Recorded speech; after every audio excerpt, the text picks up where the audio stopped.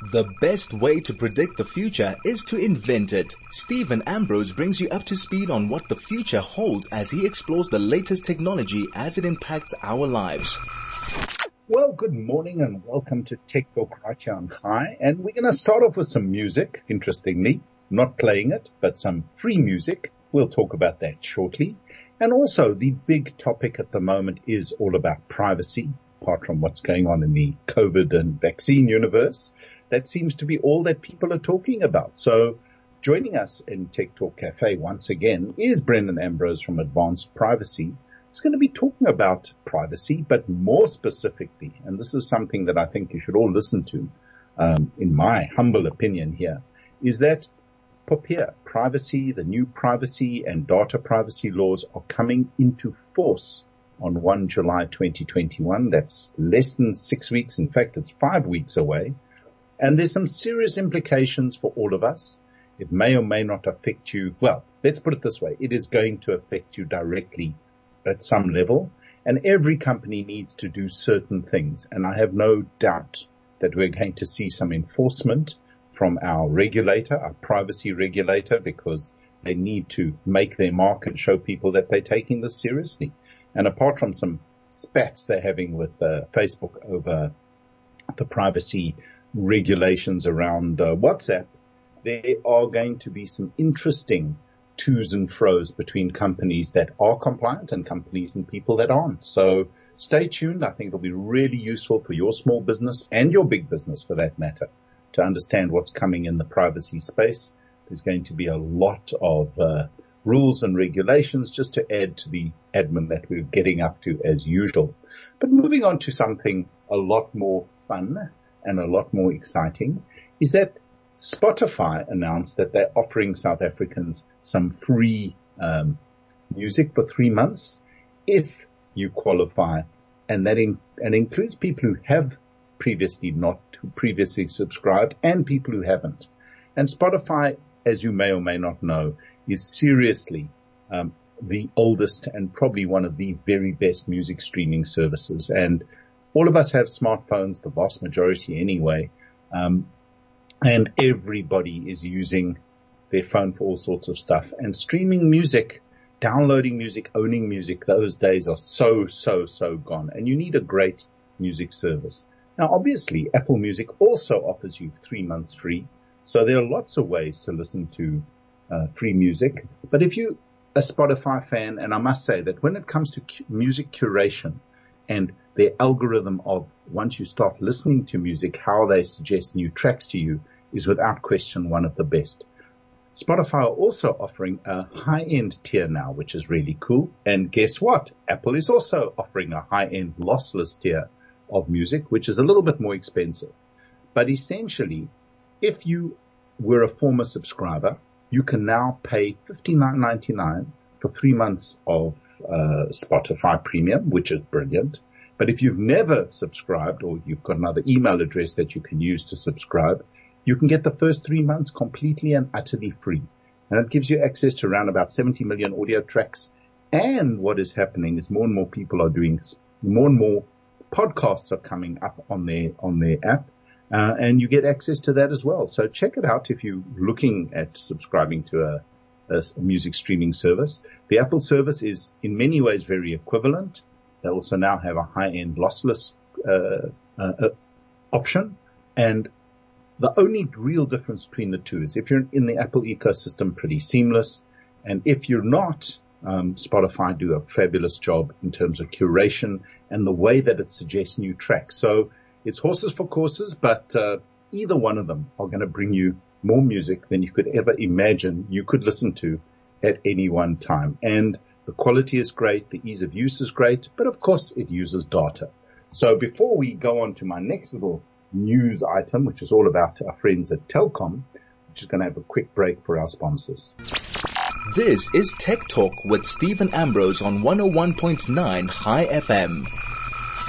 Well, welcome back. And before we get stuck into tech again, unfortunately, we seem to be experiencing a little bit of an uptick in COVID across the country. So everybody needs to stay healthy in order to, obviously play with all the tech that I'm going to be talking about. Now, as I mentioned, we are in a very significant transition phase in terms of broadband. At the highest end, we're talking about 5G and exceptionally fast speeds. We talk about fiber and again, exceptionally high speeds. And just in overall usage around the world and certainly in South Africa because of this work from home, because of the issues around pandemics and things like that, the use of these high-speed advanced connectivity technologies is accelerating at a rapid rate. The one great benefit of all that is the price in many cases is becoming cheaper and cheaper. The fact that you can now get uncapped 5G, uncapped fiber, it changes pretty much the picture.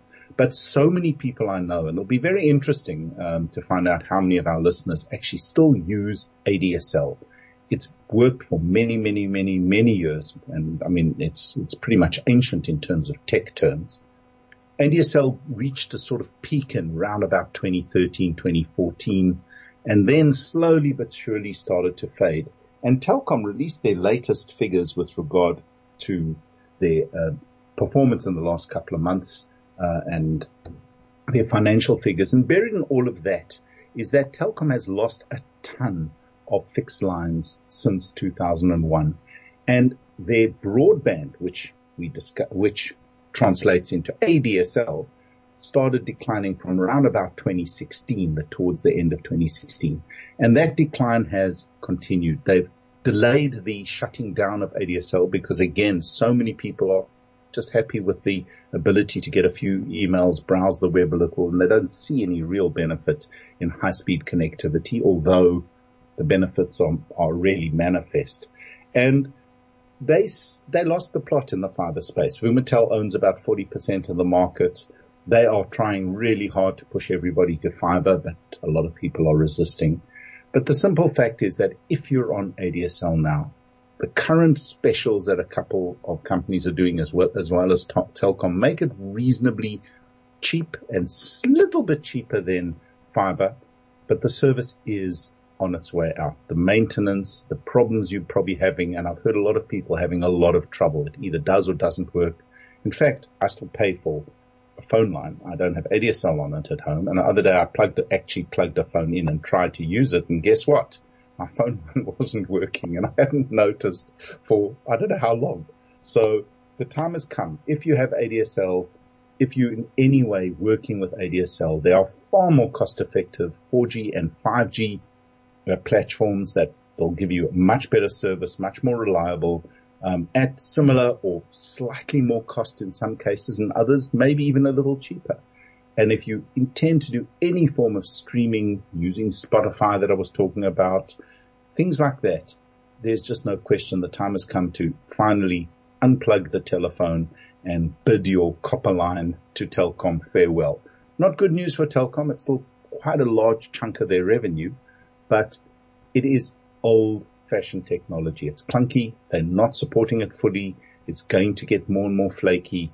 And the best thing that they actually can do is shut it down as quickly as they can and get rid of it, because it just makes absolutely no sense to be using a type of technology that pretty much is dead, except interestingly in most of Europe. Germany's still got a huge ADSL user base, even though they've managed to get the speeds on ADSL up to fiber speeds, 3, 4, 500 megabits per second. But even so, ADSL in South Africa is essentially history. Copper lines in South Africa have become a real problem with the maintenance and the liability around it, and expect to see that pretty much fade away in response to fiber. And wherever you can, with Telkom, you can switch your phone and your internet connection to fiber and have all the benefits if you want a fixed line, if you're not fully mobily connected. So interesting, good news, bad news, not great news for Telkom as they try to pivot, but anyway. So moving on to even more stuff and reasons why you need these high-speed connections, which is actually quite a big deal, is that the news has hit that Amazon, I just had a little quick brain freeze there. But Amazon, as everyone knows, are just one of the largest corporations around. actually very active in South Africa on the data space, not so much on the shopping space. We have Takealot to thank for that, or rather Takealot is our Amazon in some ways. But most people I know are adding to their streaming bundle by using something called Amazon Prime. Now, Amazon Prime is part of their shopping benefit, but they do sell their streaming platform, which includes music, at a separate amount, which is pretty reasonable, around about 140 Rand a month, give or take, depending on the exchange rate. And you can sign up for Amazon Prime whether you use the shopping or not in South Africa. But what has hit the news in the last few days is that Amazon has purchased MGM Studios in an $8.5 billion deal, which is massive, absolutely massive in terms of not the money, which is huge enough, but in terms of the impact it's going to make on the movie and the entertainment industry. Now, Amazon have been doing a lot of their own original content, spending a lot of money on some very interesting, others very peculiar shows. But the simple fact is they have not been competing with the likes of Netflix in any significant way, or HBO or the other major content providers, but or Disney for that matter. But now there is no question that bringing the home of 007 and a ton of other MGM titles, as it used to be called Metro Golden Mayer, which was founded back in 24 and one of the major movie studios in the world. By bringing that online, it will definitely bring them straight into competition with Netflix, Disney Plus, HBO, and Apple TV. Apple TV is still an interesting one. They're a bit of a bit player. Interesting content, but a bit of a bit player. But there's no question that streaming services are the way it's going. More and more people are simply just not watching normal linear TV, and on-demand has become the sort of de facto go-to for most people watching any form of entertainment on television. And again, for that you need fast 5G, 4G, or fiber connections. So again, another little shake-up in the space. Watch this whole space evolve. More and more content. Right now, Amazon Prime is available in South Africa. So along with Netflix, along with Amazon Prime, along with Showmax, and even DSTV is now fully online if you want to pay for a subscription without a dish. Then you've got, for moderate money, around about 1,000 Rand a month, or a little bit over 1,000 Rand a month, you can have more content than you could potentially stream at any point in time ever. So again, that's sort of $100. You'd be paying a hell of a lot more for that in the US for that level of product. So it sounds like a lot of money, but it's actually extremely good value to have all of them and put them all together. So watch the space. Lots happening. And we're going to have another quick break for our sponsors. And then we'll be back with Brendan Ambrose from Advanced Intellect talking all about cybercrime. This is Tech Talk with Stephen Ambrose on 101.9 High FM. Essentially, what we are trying to talk about, I'm just going to set the scene here while our technical team try to get Brendan to connect to the whole system. And I'm actually going to call him on another platform altogether. Brendan, have you joined us? I have. You've called me on about 3 platforms. Too many platforms going on here. So I'm going to set the scene. POPIA, which you can explain what that lovely acronym means, is coming into force on 1 July 2021. It's been a long time coming. And in many ways, it brings South Africa in line with other leading countries in the world with regard to data privacy and the requirements that brings to a lot of companies across South Africa are pretty extensive. So give us a little bit of insight of what POPIA is for those that have been living under a rock and have not heard what's going on in this space. But more specifically, it's going to impact all of us. It's going to impact all our lives at some level or another. And for companies, small and large, there are some practical steps and some things that potentially need to be done within the next 5 weeks to remain compliant with this law. Because, again, I mentioned that I do believe our dear regulator is going to obviously take the opportunity to make its mark and show that they're serious about the whole matter of data privacy and protection. So give us a little insight and tell us, your thoughts in this space. Sure. So just as an introduction, I'm the general manager of data privacy at a company called Advanced Intellect. By training, I'm an intellectual property and data protection lawyer. And I joined Advanced Intellect late last year to assist our clients with their data privacy compliance, amongst other things, but that's the main role. The POPIA, and to disambiguate that, is the Protection of Personal Information Act, as you quite rightly mentioned, comes into full force and effect on 1 July this year. So we've got 35 days until this act is in effect. And what the act does is a number of things. The first thing it does is it creates the position of the information regulator. And the information regulator is what the name sounds like. She regulates the use and flow of personal information within the Republic of South Africa and companies' uses of personal information. That has a number of effects, right? That has effects for data subjects, which is you and I as individuals, as it gives us greater rights towards our data and greater recourse should companies be misusing that data. So things like unsolicited phone calls or I was just going to say, that's one of my key bugbears. Will I stop getting phone calls from 087 numbers? You probably won't, but they will probably slow down. And I mean, I don't know if you do the same thing I do, but I demand to know where they got my information from, and at that point that was put down. But it does go hand in hand with the Consumer Protection Act in that space with direct marketing, to give the consumer more rights in respect to their personal information. It also sets certain standards for companies to comply with in order to process, which is use, manipulate, send back and forth your personal information as that company, right? So it sets out 8 processing principles, which I won't go into now, but essentially what it does is it creates this framework for the correct use of data and personal data specifically in South Africa. Personal data is online identifiers, your name together with other information that people can put together, your email address together with other information. And it's, for me, I think, an incredibly important act which has been a long time coming. From a macroeconomic point of view, why it's so important is that Europe can only send personal information the EU can only send personal information to third countries which have similar data protection laws in place. And up until 1 July, South Africa hasn't had data protection laws in place, which means that we couldn't be a storage house for information stemming from or containing European citizens.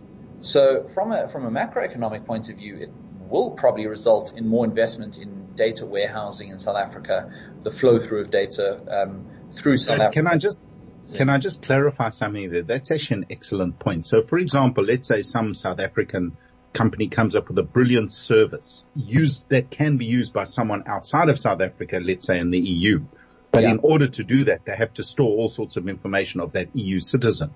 If this act was not in place, that citizen would actually have a problem using a service that was being delivered out of South Africa. Exactly. So it creates all sorts of regulatory and compliance issues. So what would happen in that situation until 1 July is you'd have servers hosted in the EU or a third country that the EU has what they call grants an adequacy decision that our law is equivalent to that of the GDPR, which is the General Data Protection Regulation, which is the EU's version of their data protection law.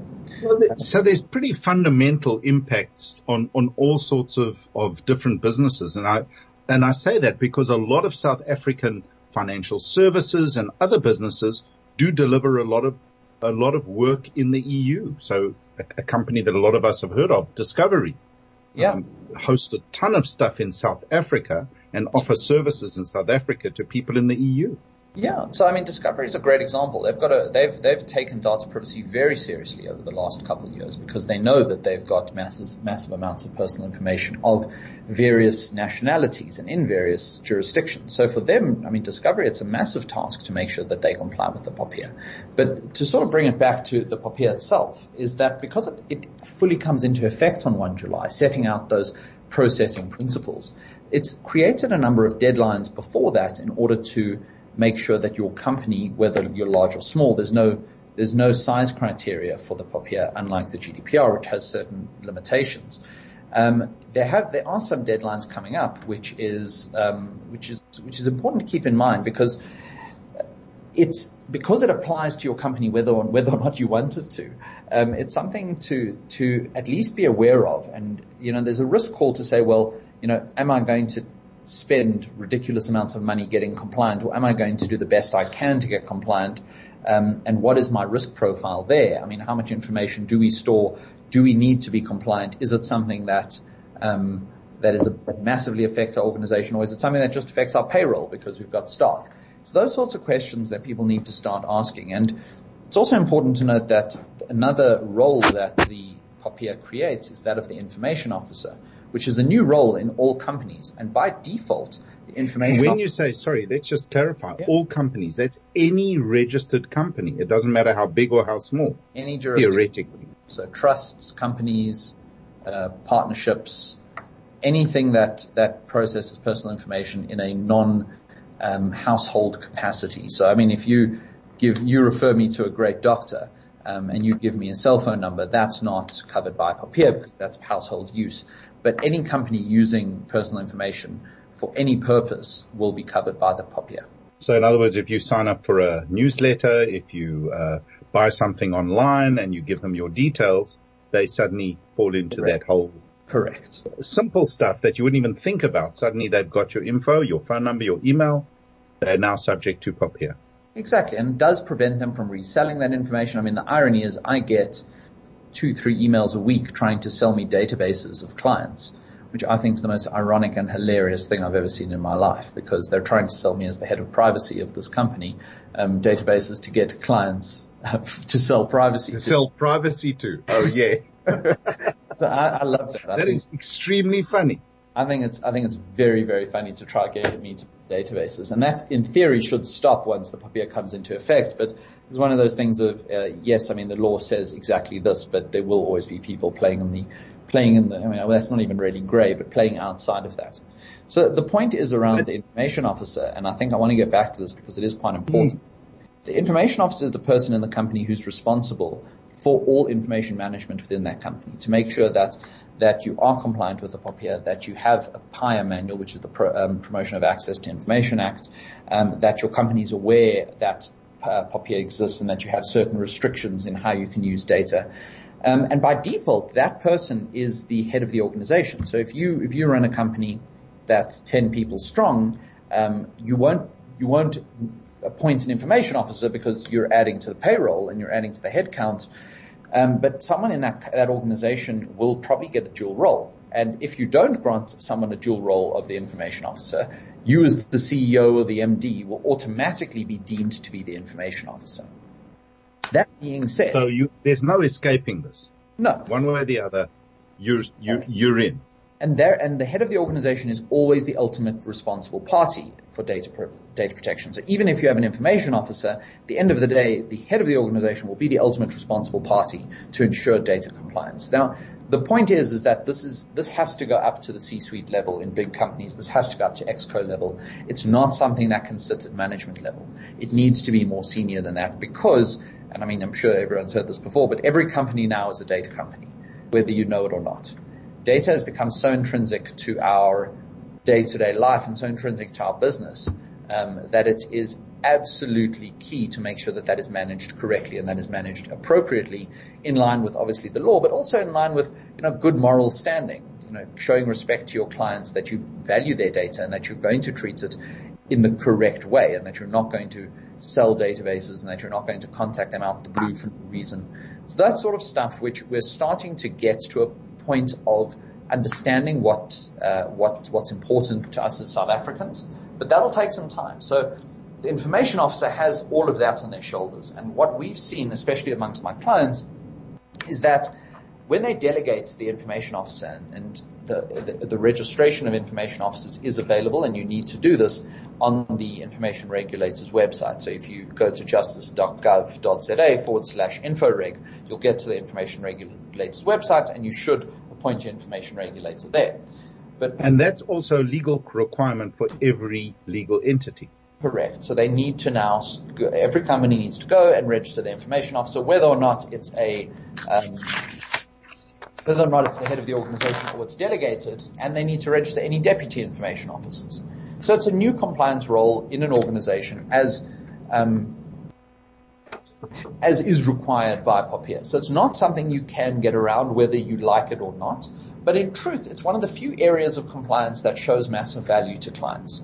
It shows clients that you take what they give you seriously and that you respect their information. So for me, it's not a sunk cost of compliance that we just have to comply. It's something that you can actually use to get a better sense of what information you have in your organization and take comfort in the fact that if you appoint an information officer, there's someone overseeing that. Now, that role is quite an interesting one. It's, should you have a lawyer appointed as information officer? Should you have a risk professional? Should you have a data scientist? So there's no best choice. It depends on what company you are. And I mean, we help a lot of our clients make that determination. So for companies that are very data centric, that put a lot of artificial intelligence on their systems, then it makes sense for their information officer to be a data scientist. Why? Because they actually conduct very technical exercises on data, and the information officer needs to understand that. But for a company that does a lot of, let's say, payroll processing, the technicality is of less importance than where the data is and the legality of processing that data. So then in that case, a lawyer or a compliance officer would probably make more sense in that role. So there's a lot to consider there for bigger organizations. For small organizations, I doubt anyone's actually going to go and hire an information officer. We offer outsourcing services, so where it actually comes to the data subject requests and other administrative type things, we can do that, and we do that for some smaller clients because it doesn't make financial sense for them to go and employ an information officer, or for someone internal to do it, just simply because the skills in the South African market just aren't there. But it's an interesting obligation, I think, that POPIA places on companies. But I think it's important. It brings South Africa to a level that is pretty much equivalent to that of the EU. There are some areas which POPIA doesn't have, which the GDPR does. But on the whole, I think if we had to apply for an adequacy decision with the ECJ, we would get such an adequacy decision, and there would be data flowing. And something else just to keep in mind with POPIA, especially for companies that operate sort of in the US and South Africa, that the US is not considered an appropriate third country to transfer personal information. So as Europe has that requirement to transfer personal information to countries that have similar or greater data protection laws, as does South Africa now, well, as of 1 July. And the US is not seen as one of those countries by Europe, and it certainly won't be seen as one of those countries for South Africa. So if you have an Office 365 account, or you're running on Google Business, something like that, you have to be very careful as to where you've selected to host your information. And it might be a bit more expensive, but for the moment you should be hosting in, most likely if it's Microsoft Frankfurt, or if it's Google, it's Dublin. So it's just something to keep in mind at that level when you're... That's actually a fascinating... unfortunately, we're running a little bit out of time, but I think that's a fascinating thing to explore. Pretty much everybody listening to this program, just based on the penetration of Office 365 or Google, is using one of those services on a daily basis. And what you're saying is that from 1 July, they could fall foul of POPIA simply by not knowing where they purchased that service from and where their data, their emails, their messaging, their documents are sitting. Correct. And it's very important to keep that in mind. And it's things like that you don't want to land up having to try and figure out when the regulator investigates you, or if you most likely when a client asks you this sort of thing. And what we've noticed is that our sort of small to medium clients are getting a lot of requests from large entities to undertake certain contractual obligations, that they will comply with the POPIA, that they have hosting locally, or that they have hosting in the correct jurisdictions in alignment with data privacy law. So it's actually a bit more self-regulated than regulator-regulated at the moment, until the regulator kicks off in the starting blocks on 1 July. But you know, from various discussions, I mentioned that the regulator is potentially looking at a couple of compliance wins in this space as we go along. So do you believe that we're going to see some enforcement activity and some just general activity around data privacy in the next couple of weeks and months? I'd be very surprised if we don't. I'd be very, very surprised if we don't. The regulator has been very active over the last couple of weeks and months leading up to POPIA. They've got the right people at the regulator to do their jobs properly. So I'd be very surprised if the regulator doesn't start investigating and issuing compliance notices against certain companies that are blatantly outside of the ambit of POPIA, and then obviously whittling it down to those that are trying and not getting there, and those that aren't trying at all. So I think the regulator will start with those that really are outside of POPIA, Yeah. and not within the spirit of POPIA and the spirit of data privacy legislation. That would be my guess. I'd be surprised if they don't, but I suppose we can only see, right? No, that's really, really interesting. Now, if anyone wants to get in touch with you or find out more about this, where can they find details to get in touch? What's your website? Things like that. Our website is advance.tech, or you can reach out to me on LinkedIn, which is Brendan Ambrose, and I'll happily respond there. Brilliant. So there you go. It just shows you that another one of these acts that sound very esoteric stuff that people wouldn't really think affects or impacts their daily lives potentially has a massive impact on what they do every day on their computers, on their smartphones, and in pretty much any interaction they have with any company in South Africa. So something not to be ignored. Thanks for your time, Brendan, and we will be back straight after this. This is Tech Talk with Stephen Ambrose on 101.9 High FM. Well, welcome back. And my favorite part of the show is always the gadgets and gizmos I've played with. But recently I had the opportunity to see some gadgets and gizmos in play that actually have a fairly fundamental impact on what we do every day. And that is with motor cars. Now, there is no question, a guy I know doesn't live in South Africa yet because Tesla's not available here, was asking me how does he manage to park his Tesla close enough to his Wi-Fi so that it can function it can get the automatic updates overnight, because he didn't obviously park in the street, not in the garage. What a crazy question to ask about your car. I mean, a car is something you get in. If it's a electric car, you plug it in to charge it and you drive. If it needs petrol, you take it to the fuel station and you fuel it up and you drive. Who ever thinks about overnight updates or weekly or monthly or even biannual updates to the software that runs your car? But there's just no question. Cars have become gadgets. Tesla have taken motor vehicles into a whole new era of essentially a gadget. The thing has a single screen. There are no more dials and knobs. Everything is operated off a touch screen, which sits in the center of the console. It also updates and all the functionality improves. It's got processors of immense capacity running. And that's not just Tesla. Every single one of the new motor cars or motor vehicles that are hitting the roads right now and over the next little whiles are going to increasingly become technology tour de forces. Hundreds of processors, multiple systems, interface screens, engine management systems, motor management systems, the ability to connect to the internet at all times through 4G, 5G, you name it. All of this is happening right now. And Ford South Africa, which is very interesting, are moving really quickly in that regard. A new framework for electric vehicles is coming to South Africa. By 2030, most of the cars in Europe will be, the new cars will have to be electric. And South Africa, interestingly, exports a huge percentage of its cars to Europe. And obviously, if exporting fuel cars, which are going out of fashion, and we're talking 10 years from now, not even 9 years from now, which is crazy, so the South African motor industry's got to change. So expect to see a lot more emphasis on electric cars, a lot more charging points, and a lot more manufacturers offering electric or hybrid type vehicles over the next couple of years, in line with what's going on around the world. But what Ford did recently, which was really fascinating, they showed the the industry, what they're doing, is they have combined another technology which for many people thought it was great for gaming and not much else, which is virtual reality glasses and virtual reality headsets in the use of fixing your car. And they've set up a complete system using a headset called RealWear.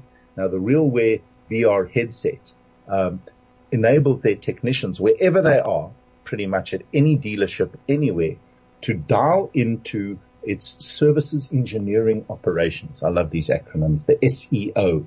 And that operations center can then take one of their technicians in real time, because this VR headset has got two components to it. The first one's a little screen which shows the technician what's what's being sent to him from the control center, and at the same time a camera and a light to light up what the technician's actually working on.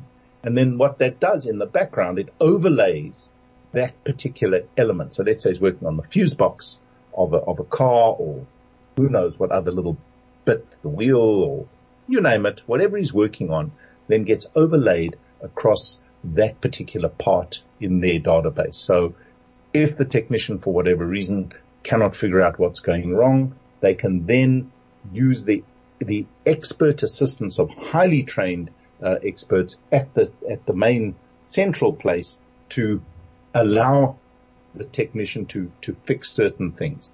And the demonstration that I saw was pretty slick.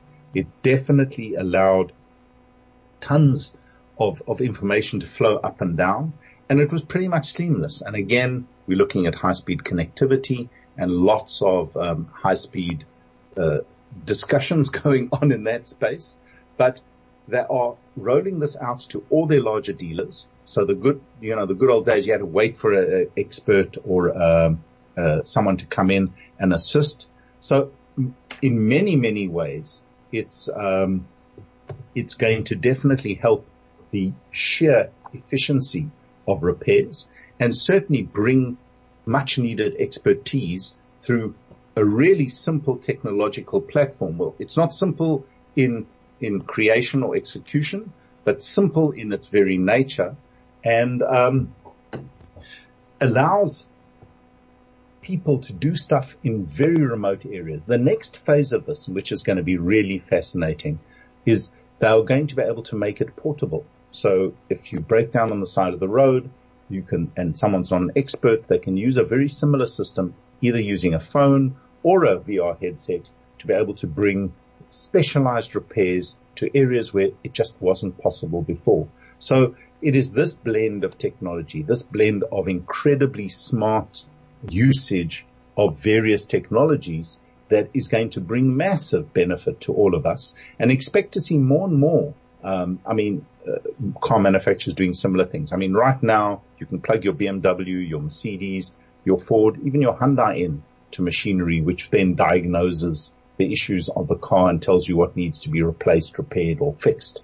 But this takes it to the next level, where the actual technician can be plugged into a system where all the various expertise and knowledge and parts and schematics and everything you need to do to fix your car is available on request, and guided by central experts that allow guys who perhaps haven't seen this latest model or hasn't been for the training yet on a particular problem to be able to efficiently and effectively repair your car, order the parts they need, do whatever needs to be done entirely remotely via this platform. So kudos to Ford for bringing this to the market as quickly as they have. I've seen it working. It works extremely well. And it really does bring a whole range of high tech. So these mechanics are no longer that. They're technicians. They're going to have headsets like doctors. And it's really quite a serious thing. They can remotely operate on your car and do all sorts of stuff. And we'll be back in a few minutes, straight after this, with another little bit of good news in terms of the broadband space, where 4G can become 5G for some of the lucky subscribers of Rain out there. So we'll be back straight after this. This is Tech Talk with Stephen Ambrose on 101.9 High FM.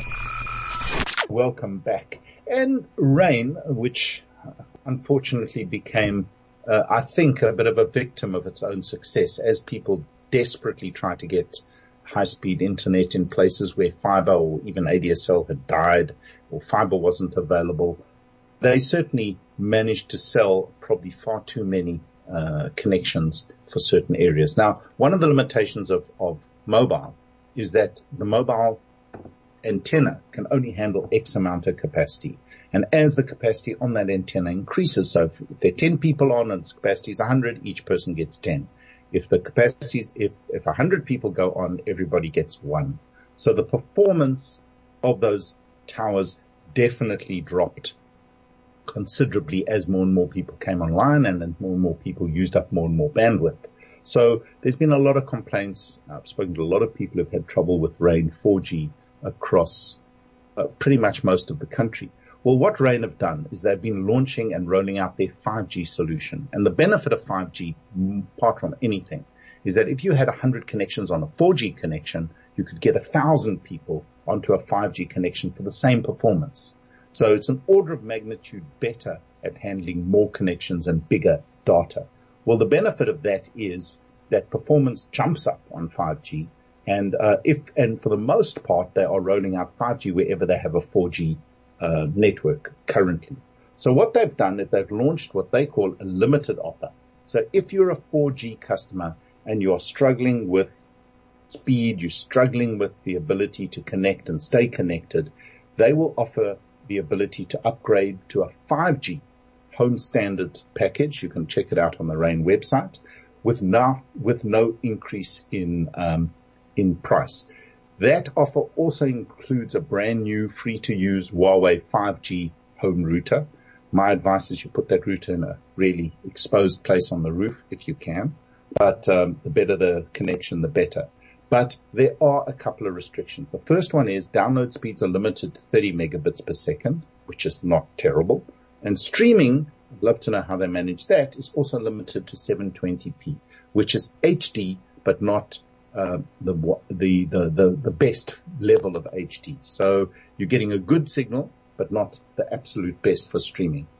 And if you want to do that, all you need to do is contact Rain about the 5G package. They will inform you if you're eligible, if it's part of their promotion targeted area, and there is no cost. They'll send you all the new bits and pieces and you plug it in. The hassle is that this is only for the rest of the year. The price may increase at the end of the year so that you won't feel it now, but it will increase thereafter. So if you're having trouble on your Rain 4G connection and it's slow or it's just intermittent or you really are struggling, go to the website, contact Rain. You may be eligible to upgrade to 5G. And my experience of the Rain 5G network, it is speedy, even within the limitations on that product that they're offering you. 30 megs per second is really good. You can stream really well. And 720p on most TVs up to 55, 60 inches, you won't even notice the difference. It'll be really well worth the effort of doing so. And on that note, I've been informed that our time is up. It is time to leave you for another week and collect all the gadgets and gizmos that I need to talk about next week. So on that note, this is Stephen Ambrose for Tech Talk right here on High FM. Always tune in for all the latest gizmos, gadgets, and whatnot on High. Same place, same time next week.